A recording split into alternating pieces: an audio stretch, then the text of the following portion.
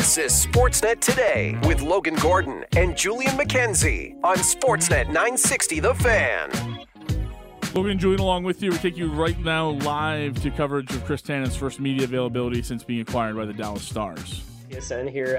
Can you talk about maybe the human elements that you mentioned of seeing your name constantly in the trade rumor mill and having media talk about you for as long as we did? Like, can you speak to maybe the human element of what that's like for a player in your spot?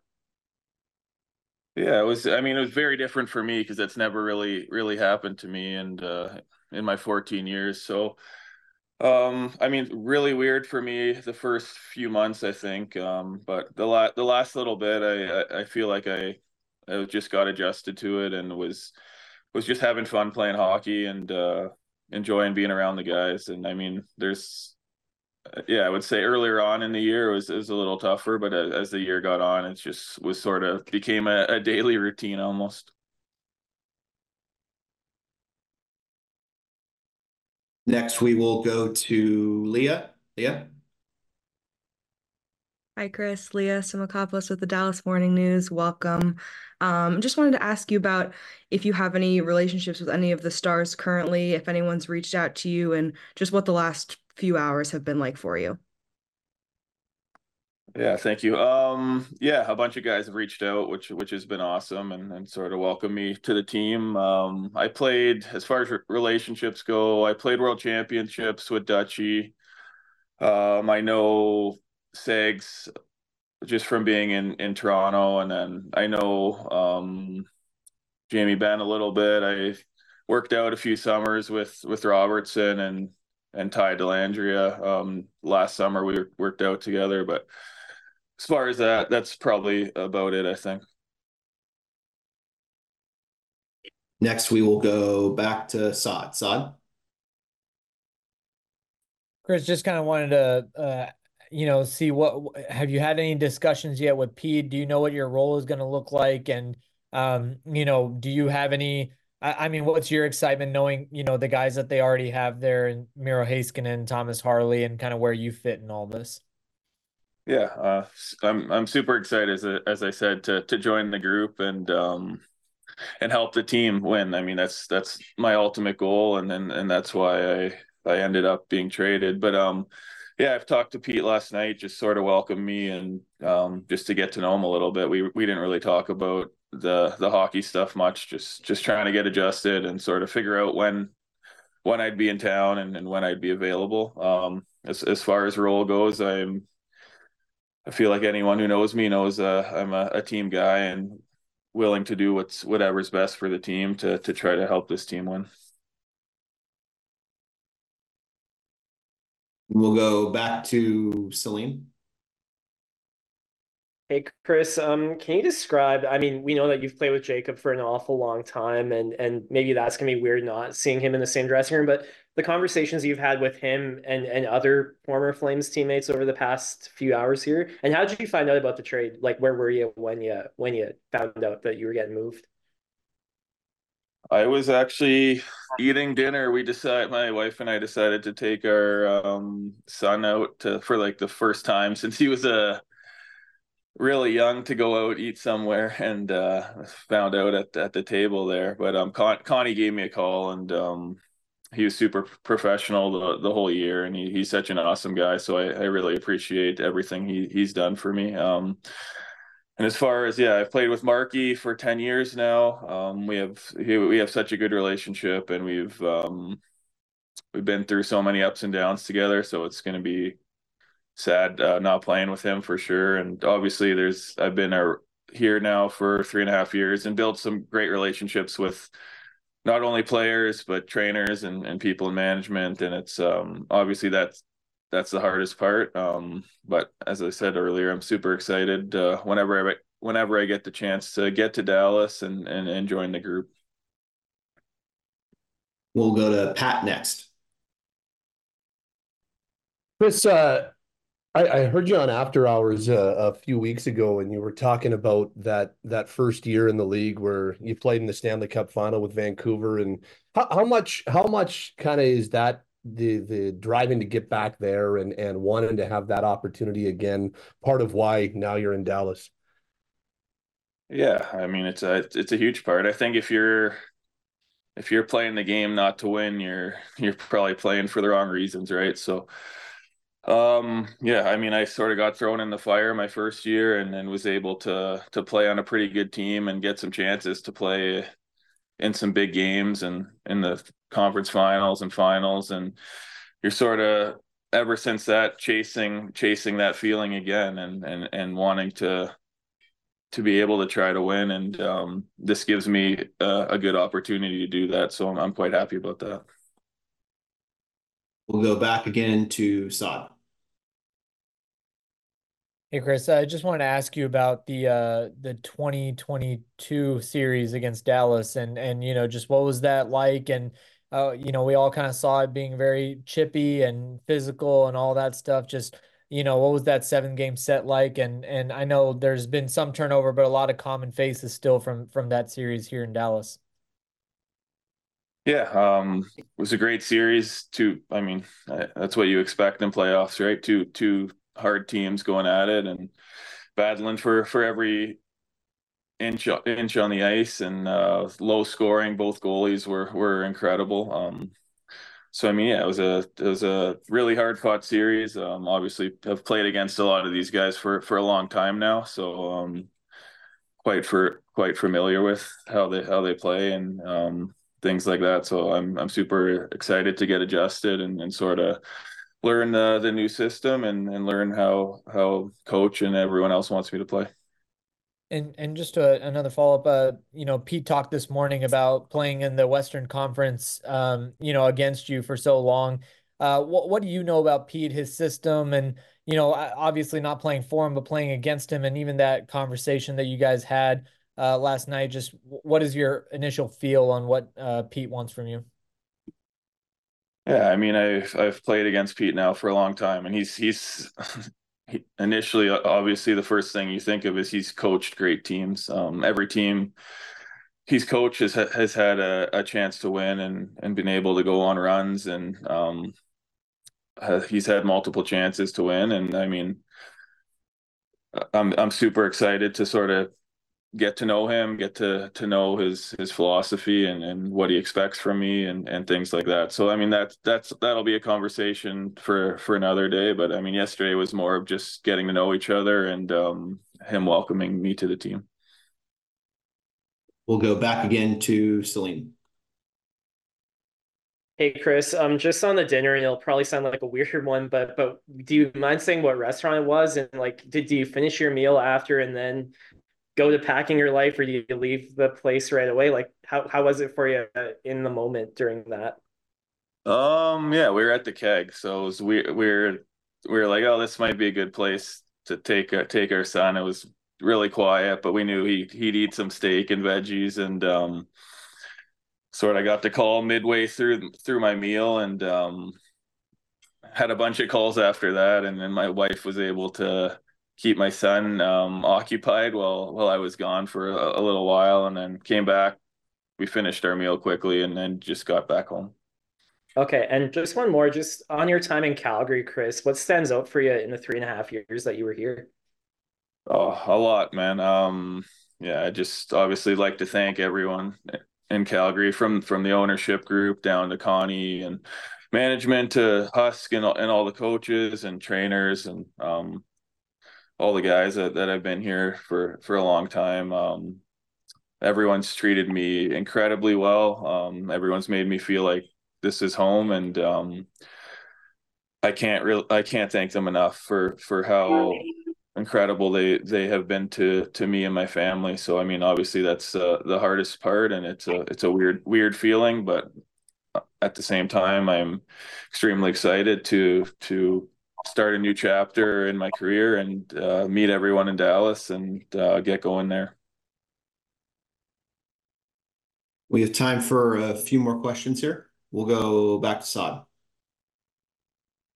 Hey Chris, got kind of another quirky one. Just obviously can't wear number 8 in Dallas, so I was just curious. Number 3, was there any significance behind that, or how'd you kind of land on that?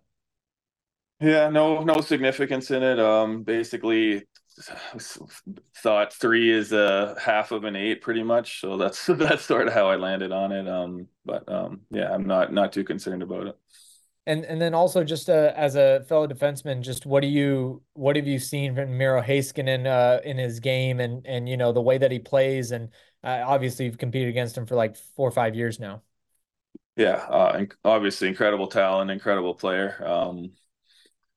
I mean, I remember 2 years ago in playoffs how much of a challenge he was for us to defend him and how easily he broke the puck out. And I mean, obviously one of the top top 3, top 5 defensemen in the game, hands down. I mean, no one can really argue that. And I think he's obviously still so young, so he's only going to get better as he gets older. So it's incredible to be on a blue line that has him on the team.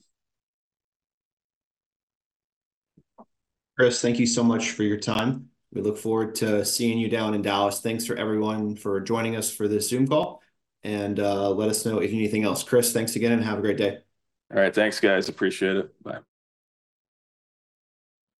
There you go. That's new Dallas Stars defenseman Chris Tanev, his first media availability since the trade Wednesday that sent him from the Flames to the Dallas Stars. Of course, a couple of reporters have had a chance to talk to Chris since the trade individually, but Julian, that was our first chance in a general media setting, a Zoom call, as Chris hasn't made his way to Dallas yet. There's obviously immigration and visa issues that will prevent him from playing in Dallas's first game up on Thursday here.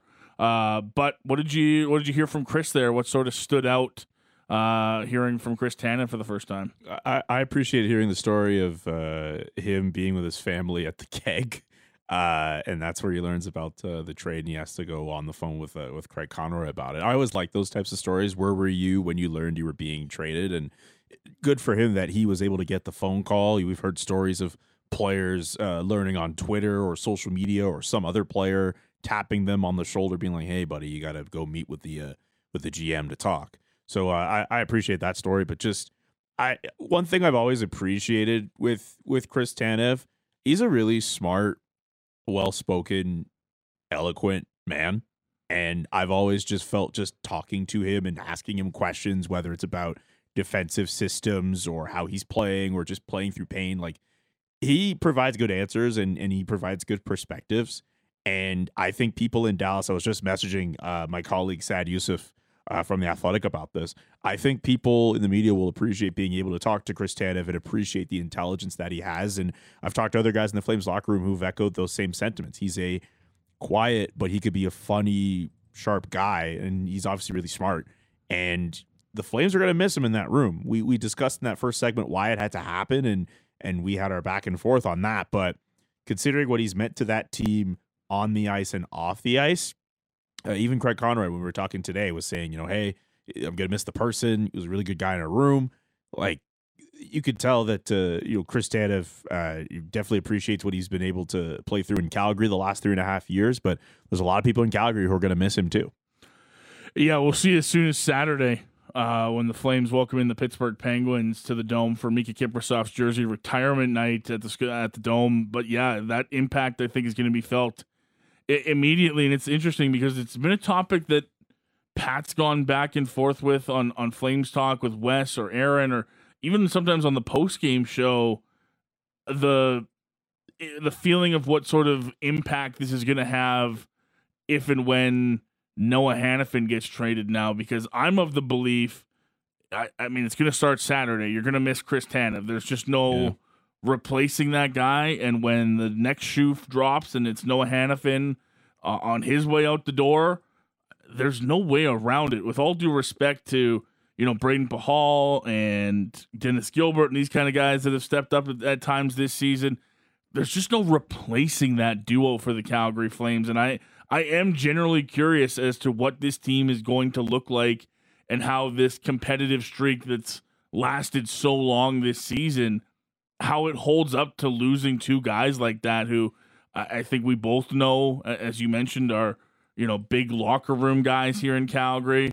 I think they're well liked. I think they've been part of that leadership group here in Calgary the last couple of years, and just how do you, the fact that you can't replace there's just no replacing your top pairing this year. Yeah. And you're putting a lot of pressure on Mackenzie Weegar and Rasmus Andersson to pick up the slack in that regard too. I mean, you're likely going to be in a situation where Jordan Osterley and Dennis Gilbert return to the lineup, maybe as a pairing, and they haven't played on the ice in how many games? I don't have it in front of me, but like it's been quite some time since we've seen both of those players on the ice. So that's also going to play into this too. But yeah, the fact that the Flames are essentially going to be losing an entire defensive pairing should Noah Hanifin get traded by next week, that puts a lot of pressure on the top pairing. That puts a lot of pressure on everyone else on the ice. Imagine the pressure on Jacob Markstrom, who has already played at such a high level throughout this year, and he's going to have to ramp it up a notch if the goal is to still make the playoffs. Let me ask you something based on what you just said there. You said it's going to put a lot of pressure on the top pairing. Was Tanev Hanifin not the top pairing? Well, you're right. I you know what? I'll give you this. You're right. I think just the fact that Noah's been able to provide that offense and do decently on defense. I mean, you get it. You have games where you make mistakes, but like Noah Hanifin typically is a guy who you kind of set him and forget it. He provides his offense. The offense he was providing this year was really good in terms of the end-to-end rushes, the drives to the net. Like he was playing at a different level. And I think a lot of that has to do with how Chris Tanev was playing to his right, where he's able to, be solid defensively, keep things cool on the ice. One cool thing I think of from the game last weekend against the Edmonton Oilers, Daniel Nugent-Bowman and I ended up writing about this for The Athletic, but we think of Chris Tanev as the big physical defenseman and he's blocking shots and all that. But in a matter of about like a minute, the Edmonton Oilers are coming up the ice. We know how they are with their speed and everything. Chris Tanev, on those two separate occasions, again, within a minute, plays a role in breaking up those possessions and starting with that puck from behind the net and just calmly setting it to a teammate, and it leads to a breakout. It leads to zone exits. That's a pretty underrated part in his game. I don't think we talk about enough, and the Dallas Stars are going to benefit from it. This is a guy who he can stand up to other top players on opposing teams, win possessions back, and get possessions going offensively. Like that's a really good asset in his game. And the fact that he was able to do that against the Edmonton Oilers of all teams last week, like that's really strong on him. So the Flames are definitely going to miss that. And I know you're showing respect to Braden Pahal, who I think he's done a decent, admirable job in his time here. If this means he has to step up in that role with Noah Hanifin or whoever else they'll put in that role, maybe we'll get a better sense at the next practice. But yeah, those are big shoes to fill. And once you lose Tanev and Hanifin, yeah, there's a lot of space that has to get filled with those two guys being gone. Do you think they can hold out that same competitiveness, that same attitude that we've talked about for so long about, hey, we're not going to let the noise get to us. We're going to continue to play and continue. I don't think that ever stops, but I wonder if this is just the two trades that take the wind out of their sails more than others. And with all due respect to Elias Lindholm, who's a great player, but let's be honest, was having a down year. He was. And didn't have the same impact losing him other years would have had. Yeah. This is one that's I'm not trying, again, it sounds like it's doomsday of Jordan Osterley and Dennis Gilbert jumping in the lineup. Fine bottom pair defenseman. Exactly. And I'm trying not to disparage them here, but it's just, I don't know how you absorb the kind of loss in the years that Chris Tanev and Noah Hanifin are having. I'm generally so curious as to how this group tries to get along without those two, because I think it's going to be very, very tough. It's a good question. The one thing I'm intrigued about, I've talked to other people about this, but a lot of people look at the April schedule for this team where, yeah, you have the Jets and you have the Oilers, but there's a lot of beatable teams, and the Vancouver Canucks are in there too, but there's a lot of beatable teams in Anaheim twice, Arizona, San Jose twice, and I get it. The Flames have struggled against those lesser teams, but if they're in that playoff mode, and those lesser teams, maybe it's a little bit more of an incentive for them to lose those games and tank. Depending on where they're at in the standings, maybe that helps. And there's some games before then, too, where the schedule isn't as tough as, remember that stretch just before Christmas where they were playing all those loaded teams. However, here's one stretch of games I'm very concerned about with this team and the competitive spirit. And I know we've seen this team play well against top teams, but a lot of that has to do with how Noah Hannafin and Chris Tanev play. Mm-hmm. It's one thing to lose those players through trades, and then you lose your competitive spirit, and everyone's getting that pressure. It's a whole other thing when the last game you play before the deadline is a road game against the Tampa Bay Lightning, and the next 4 games, all after the deadline, at Florida, at Carolina, home to Colorado, home to Vegas.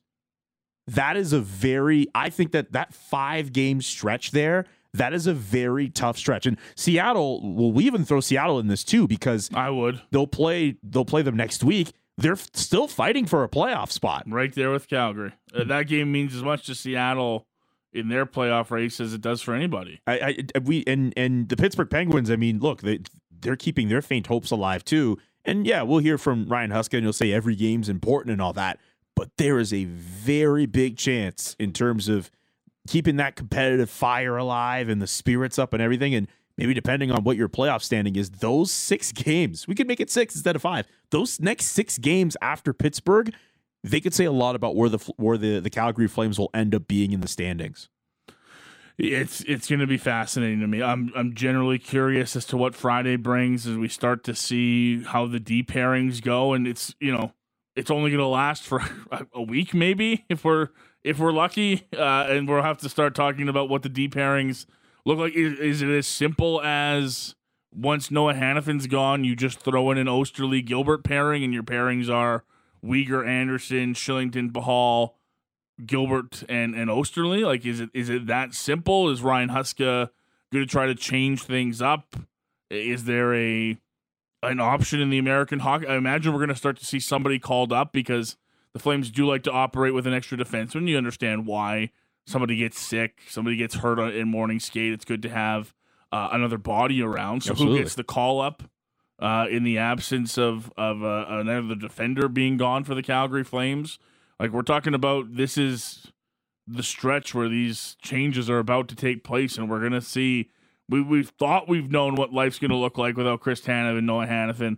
But as you mentioned, those 6 games, and who knows, maybe as soon as Saturday without Chris Tanev, you start to see what life's actually like without them on the ice. Could you imagine if the Flames come out of that stretch like 4-2? I mean, yeah, maybe. I'm not saying that necessarily gives them all these points that gives them a jump in the standings, but we've seen this team play through tough stretches with tough opponents that are supposed to be better than them on paper, and whether those teams are playing back-to-back games or not, the Flames have found a way to get points off those teams. But they have. And my head says, man, they can't without those 2 guys. Yeah, I'm on that same side with you too. But at the same time, you make a good point because what does that happen? They've gone through stretch. I didn't think they were going to start off post All-Star break minus Elias Lindholm and rack up wins against Boston, New Jersey, and the Islanders. They have 3 4-game winning streaks since mid-January. If they beat the Pittsburgh Penguins, it's going to be like the first time in like 2 years that this team's had a 5-game winning streak. Like, this team just, I'll give them this. The competitive spirit on this team, considering what the first month was like, the fact that they've been able to rise up and try to get more results, I'll give the team credit. They have it there. And some of those guys on the team, like Nazem Kadri didn't have that hot of a start, but he's played better. Jonathan Huberdeau's been almost a point per game player since New Year's Eve. Like, there's some good guys on that team. And Jacob Markstrom, we've praised him so many times on this show and whenever we talk after games.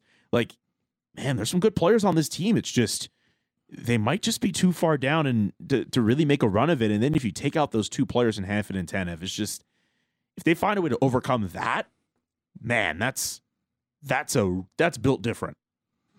We'll see. The post Chris Tanev era kicks off on Saturday on Mika Kiprusoff night at the Dome against the Penguins, and who knows, between now and next Friday, it's the NHL's trade deadline. You know we're going to have you covered right here on Sportsnet 960, your trusted source for everything Flames leading up to the deadline.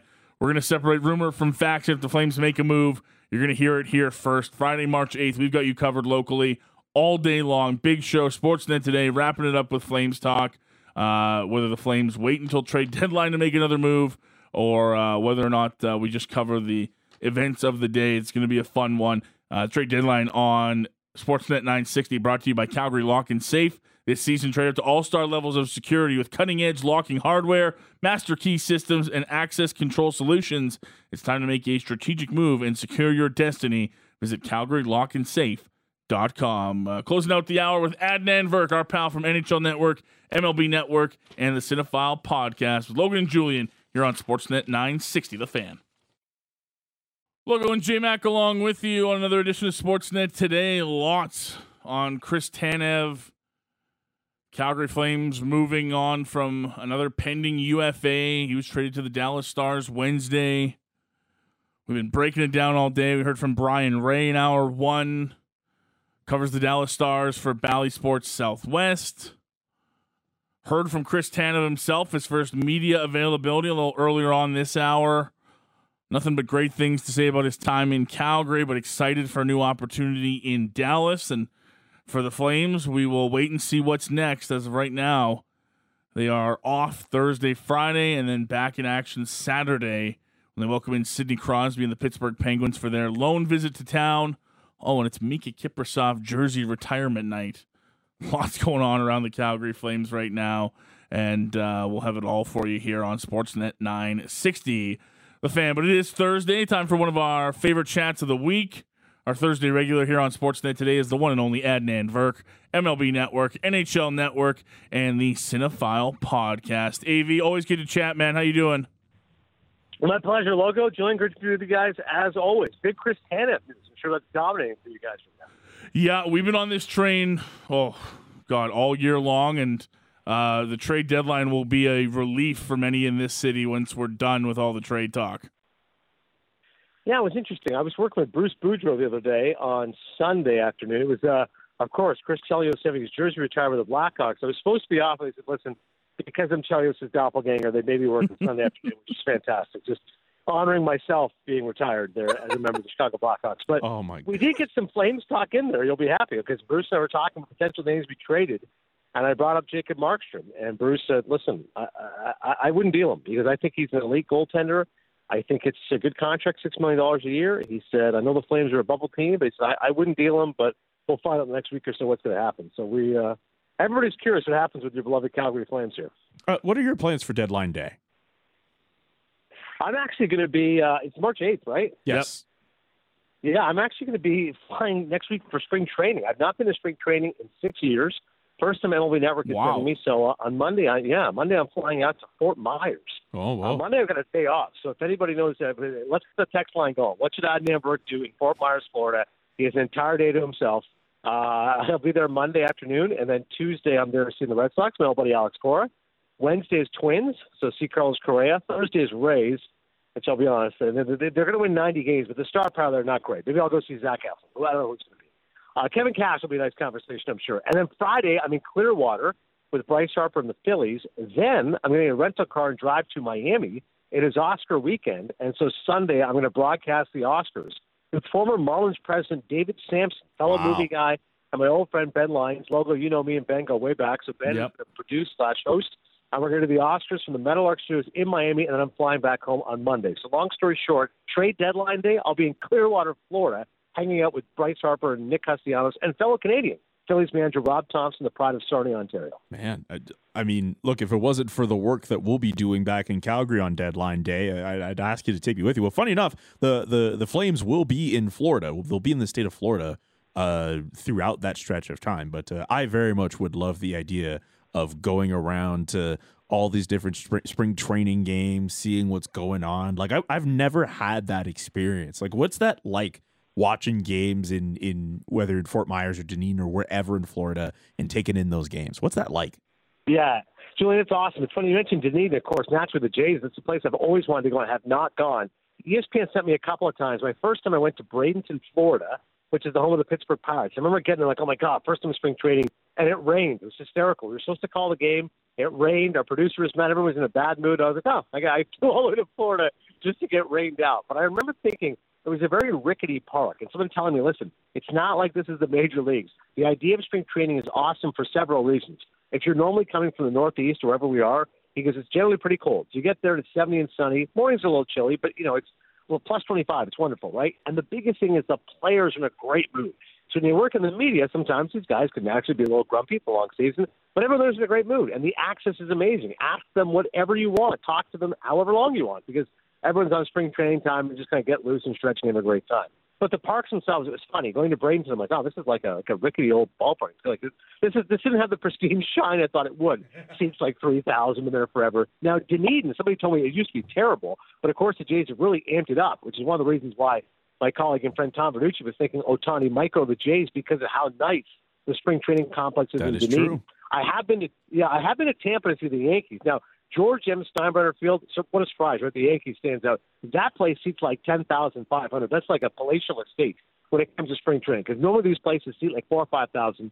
Fort Myers, where I'll be with the Red Sox, I have been there before. The second time I went to spring training, I did get to call a game, and it was great. Well, one of the funniest things about JetBlue Park, which is where the Red Sox are in Fort Myers, is they have a mini green monster. I thought it was hysterical. I'm like, this is the essence of spring training. It's the majors, but not quite the majors. It's the facsimile of the majors. So they have a mini monster, and that game that I called was David Ortiz's final spring training game.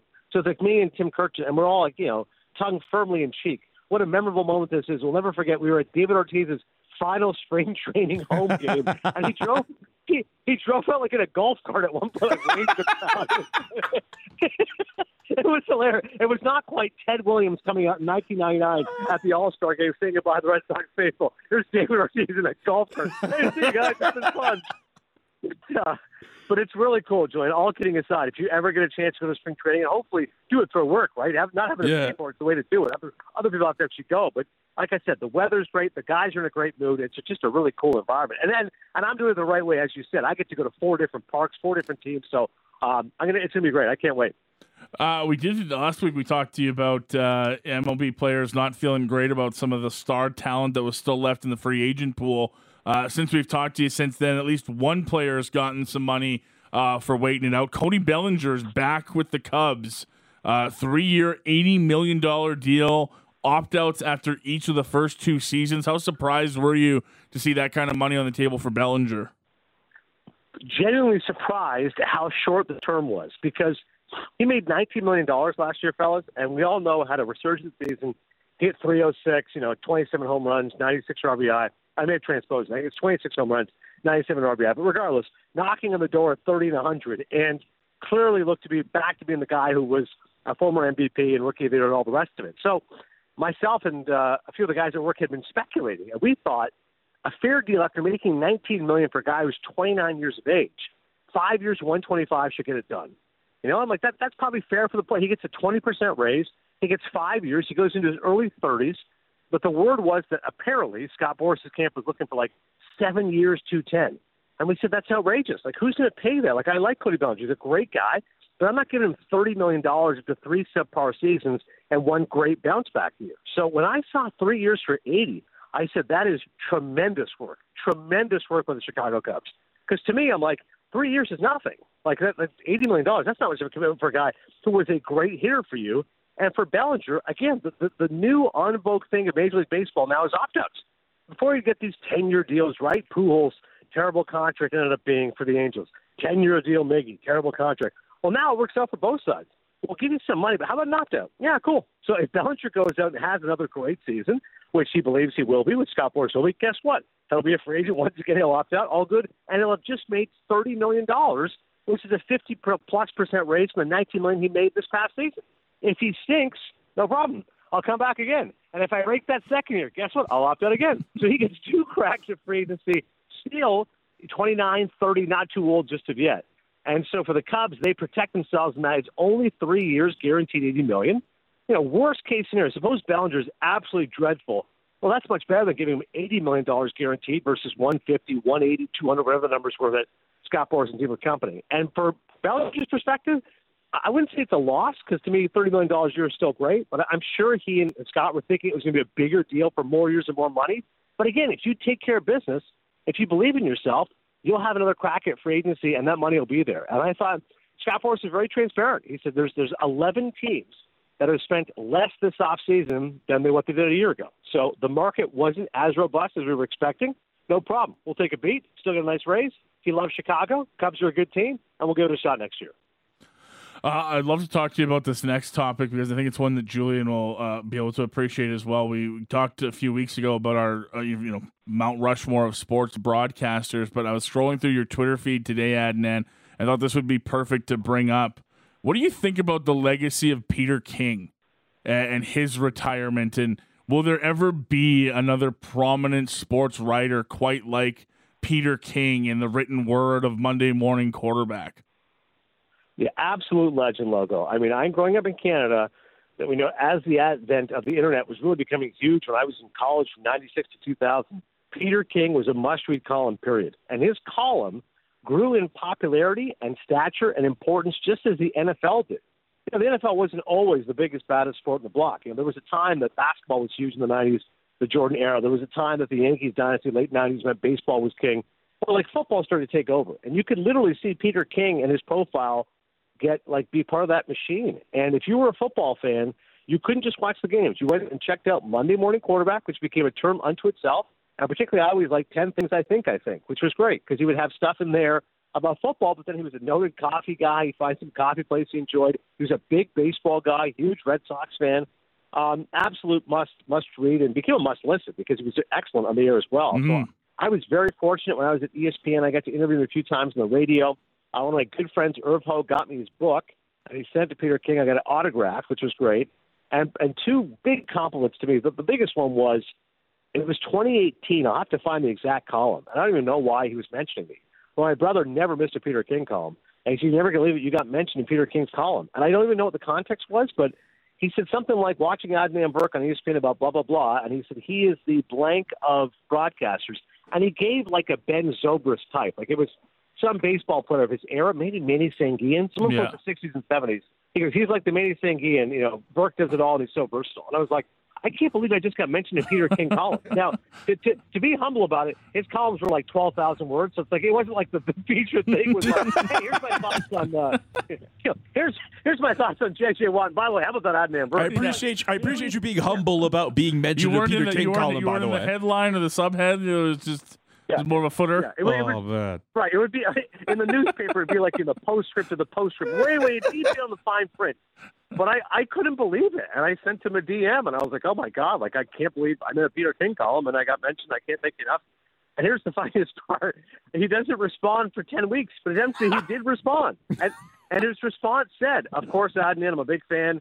And he was self-referential. He goes, "Wow, it only took me 10 weeks to respond. Sorry about that."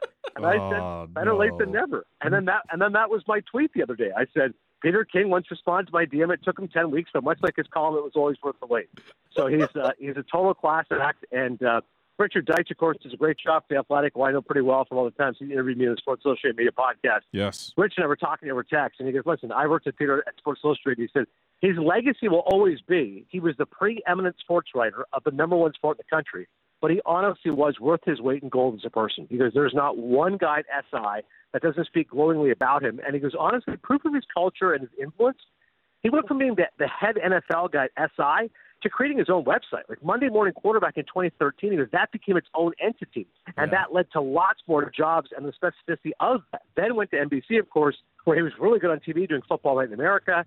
And still his column was to this day for NBC Sports. And, obviously my deeply admired colleague Keith Olbermann, Keith was on his podcast, and he was talking with Peter King. He said his wife is also a Hall of Famer. He said she would always come and bring him baked goods like for the crew on Football Night in America. So, at that time, what was that? Costas, Keith, Dan Patrick, all those guys. He said what he'll remember is that Peter King was a great guy, but also his wife, A-plus baker. And I texted Keith. He goes, honestly, Ann King should have her own line of baked goods. So I always think it's funny. Like you hear about these people who are great people, and inevitably they're married to wonderful people as well, right? The spouses are there as well. And he said, by the way, which I thought was very fair in his column, like, I've had to make a lot of sacrifices in 40 years as a sports writer for my wife and my kids, and that's part of the gig, of course. I'm not going to be here. I'm on the road quite a bit with and I liked his honesty as well. It was so refreshing when he said, it got to the point I really didn't care about scouting combine, right? Like I didn't care anymore. He said in a lot of times, this true happiness felt like being in bed at 9:15 at night, which is a hilarious line. And it's true. After 40 years, you can't possibly care about the scouting combine or free agency in March the way you used to. So good for him for going out on his own terms. He's such a gifted writer and so prolific. I'm sure he'll do something. But as far as a weekly column, it's unfortunate he won't be there. But again, I'm just thrilled to have that interaction with him, and he gave me a shout-out. Very well said on Peter King, a legend in the writing game and covering the National Football League. We'll stay there because I'd love to know your thoughts on the NFLPA report card rankings. They do this. This is the second straight year they've done this, where facilities, working environment, even the cafeteria gets ranked among all 32 NFL teams. The Eagles in the top 5. Pretty good for them. But was curious if you saw that list and your thoughts on it. I have not, but I always find it interesting. What was it specifically doing in terms of the NFL as far as their rankings, as far as their prospects and such? So not prospects. It's more like their actual facilities, the working environment, like the cafeteria, quality of life almost for being in an organization. Yeah, like what they provide to players. If you're an NFL player and you have kids and you want to use your team's facilities for their daycare, like are you paying $75 for your kid like what the LA Chargers do? Or I'm not sure how it goes for other teams.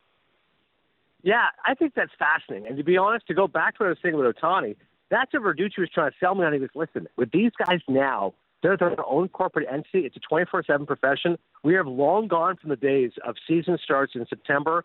We end in December or January. It's been fun because it's a year-round thing. And a lot of guys now live in the cities where they play. So if you play for the Arizona Cardinals, that's commitment you're making to Tempe, Arizona, or to Phoenix. Like you're going to be in the Glendale area, and that's where your wife and your kids are going to be. And honestly, I think it goes a long way because, again, these guys are so talented and they're so good. Every little thing can make a big difference. And I've heard players say, no, their training facilities are top-notch. Go back to Chelios. In the midst of who he's thanking, right? He's thanking former teammates, former coaches, Jeremy Roenick, Dirk Gray, whatever. But in the midst of that, he's mentioning his trainer. Like the guy who got the biggest shout-out, he goes, I got to mention my trainer. Because he says, Michael Jordan, when I met him in the 90s, playing in Chicago, I learned about how dedicated this guy was, and he had his own trainer, and the fact he was at a different fitness level than everybody else. And I got my own trainer, and that's why I was 47, 48 years old, playing 10 games for the Atlanta Thrashers before I retired. So don't ever mistake the fact, if you talk to a star athlete, they are going to go beyond the things you expect. And it's not just their teammates. It's the training staff, it's the coaching, it's the training facility, it's what's available to them. And you're right about even the families are a big part of it too, right? Like, listen, wives and kids have a big part of this situation. So there's a reason why they're going to say, no, I want my husband to be happy. I want to be successful. We want to be happy as well. So I think it's an interesting ranking system. I'll take a look now that you mentioned it, but I'm sure that those teams take a close look at that. If you're ranked, by the way, I think if you're ranked top 5, you feel good about yourself. If you're middle of the road, whatever. But if you're in the bottom 5, you're like, okay, we've got some work to do here. Like, this is not going to help with free agency right around the corner. No. I was trying to remember. I think Kansas City, funny enough, is in the bottom 5 of those survey rankings. And a lot of it has to do with one thing I saw going around. I think there were supposed to be renovations to their locker room. I'm trying to remember where I saw this, but I know it's legit. But it seems as if there were supposed to be renovations done to their locker room. But because they went as far as they did in the Super Bowl and the playoffs, those renovations were ultimately delayed. Which is kind of a weird thing, but like there's that and there's other factors, obviously, that put them at 31st. But one big reason was their own locker room. Yeah, but I mean, that makes a big difference. I remember for years I'd hear guys talking about in baseball playing for the Cubs and the Red Sox. They go, oh, it's terrible. They go, what part of it's terrible? They go, you don't understand how bad the visiting locker room is and the home locker room is. Like, we don't care if the visiting locker room is bad. What do we care? Like, we want to make that bad for the opposing teams. But it would suck, like, for the home team. And then go, if everything's cramped and dirty and decrepit, like, those are important things. These guys talk about that stuff. And I think it makes sense. Imagine you have a great job at 960, but when you go there, you have an office, you got to use a shared computer, there's no snack machine, the cubicles are bad. Like, it sounds funny, but, like, every aspect of your work environment is impacting your actual work. So if a guy is there playing hard for the Chiefs, but he goes, you know what, we can't get this done because we don't have the other facilities other teams have, it's like analytics. You know what I mean? If you don't have the information other teams have, you feel like you're behind. So that's not shocking that KC's bottom 5, but I would imagine they're taking a close look at that and saying, all right, let's beef this up, boys. We don't want to get hurt here in free agency. The one hand we have Mahomes, the other hand we have these decrepit training facilities. Let's improve this. Come on. Before we let you go, what you got going on in the Cinephile podcast, Virk? It's a great question. I think I just spoke to, who did I speak to the other day? We had Mark came on recently on. He was the location manager for The Sopranos. He's got some great stories. That was last week. Dune review? Dune 2. Yep. Yeah, Dune 2. Going tonight. Canadian Tanev. Yeah, you guys are going to go. You got to see it. I saw it last week, which is why it was not top of mind. I was so lucky to see it at the sneak peek, the Warner Brothers screening room, which was awesome. And honestly, it's spectacular. It really is, because Villeneuve, who, French-Canadian, made a film called Incendie, which I'm not sure how many people saw, but it's amazing. I've seen that movie, Incendie, yes. Yeah, it's amazing, right, Julian? Your Montreal ties, Quebec ties, So Incendie is like a great film, but I never would have expected the guy who made Incendie would make like Arrival and Dune 1 and Dune 2. Like, he's gone from kind of like Christopher Nolan, the small filmmaker who made Memento and Following, to a guy who makes The Dark Knight and makes Oppenheimer. Similarly with Villeneuve, I thought he might make these like small human interest stories. He makes Prisoners, which of course is great with Hugh Jackman. But now you give him a big budget, and my man knocks it out of the park. So it's I think there's definitely a parallel with Nolan. And the biggest thing I can say is, as you guys know, with movies like this, gotta go see it on the biggest screen possible. So wherever the IMAX is in Calgary or the biggest theater, the sound is amazing, the cinematography. I said in my review, it felt like Lawrence of Arabia in the sand dunes. Like, it was just epic watching it, and great cast. It's the kind of cast the critics like too. Chalamet, Javier Bardem, Christopher Walken. Like, it's really eclectic actors, and obviously a young crowd there with Zendaya as well. So I hope you guys enjoy it, man. It's good because it's pretty sluggish movie time in February. You're kind of waiting for the Oscars, and the big summer movies don't come out yet. So to get Dune 2 out at like a time like this, it's a real treat for movie fans. And always appreciate the time, man. Safe travels to Florida. We'll chat with you again soon. Thanks, Logo. Thanks, Julian. Talk soon, boys. Take care. Ednan Virk joining us down the Atlas Pizza and Sports Bar guest hotline as we close things out on a Thursday edition of Sportsnet Today. Logan Gordon, Julian McKenzie, along with you. It's been a busy day, J-Mac, but appreciate you stopping by. We went through all the Chris Tanev stuff we possibly could on this Thursday. Brian Ray joined us. We heard from Chris Tanev live, his first media availability, so we appreciate doing all of that, and only gets busier tomorrow. The legend himself will speak to the media ahead of his jersey being retired at the Scotiabank Saddledome. We'll hear from Mika Kiprusoff tomorrow, so looking forward to that. Yeah, that's going to be really...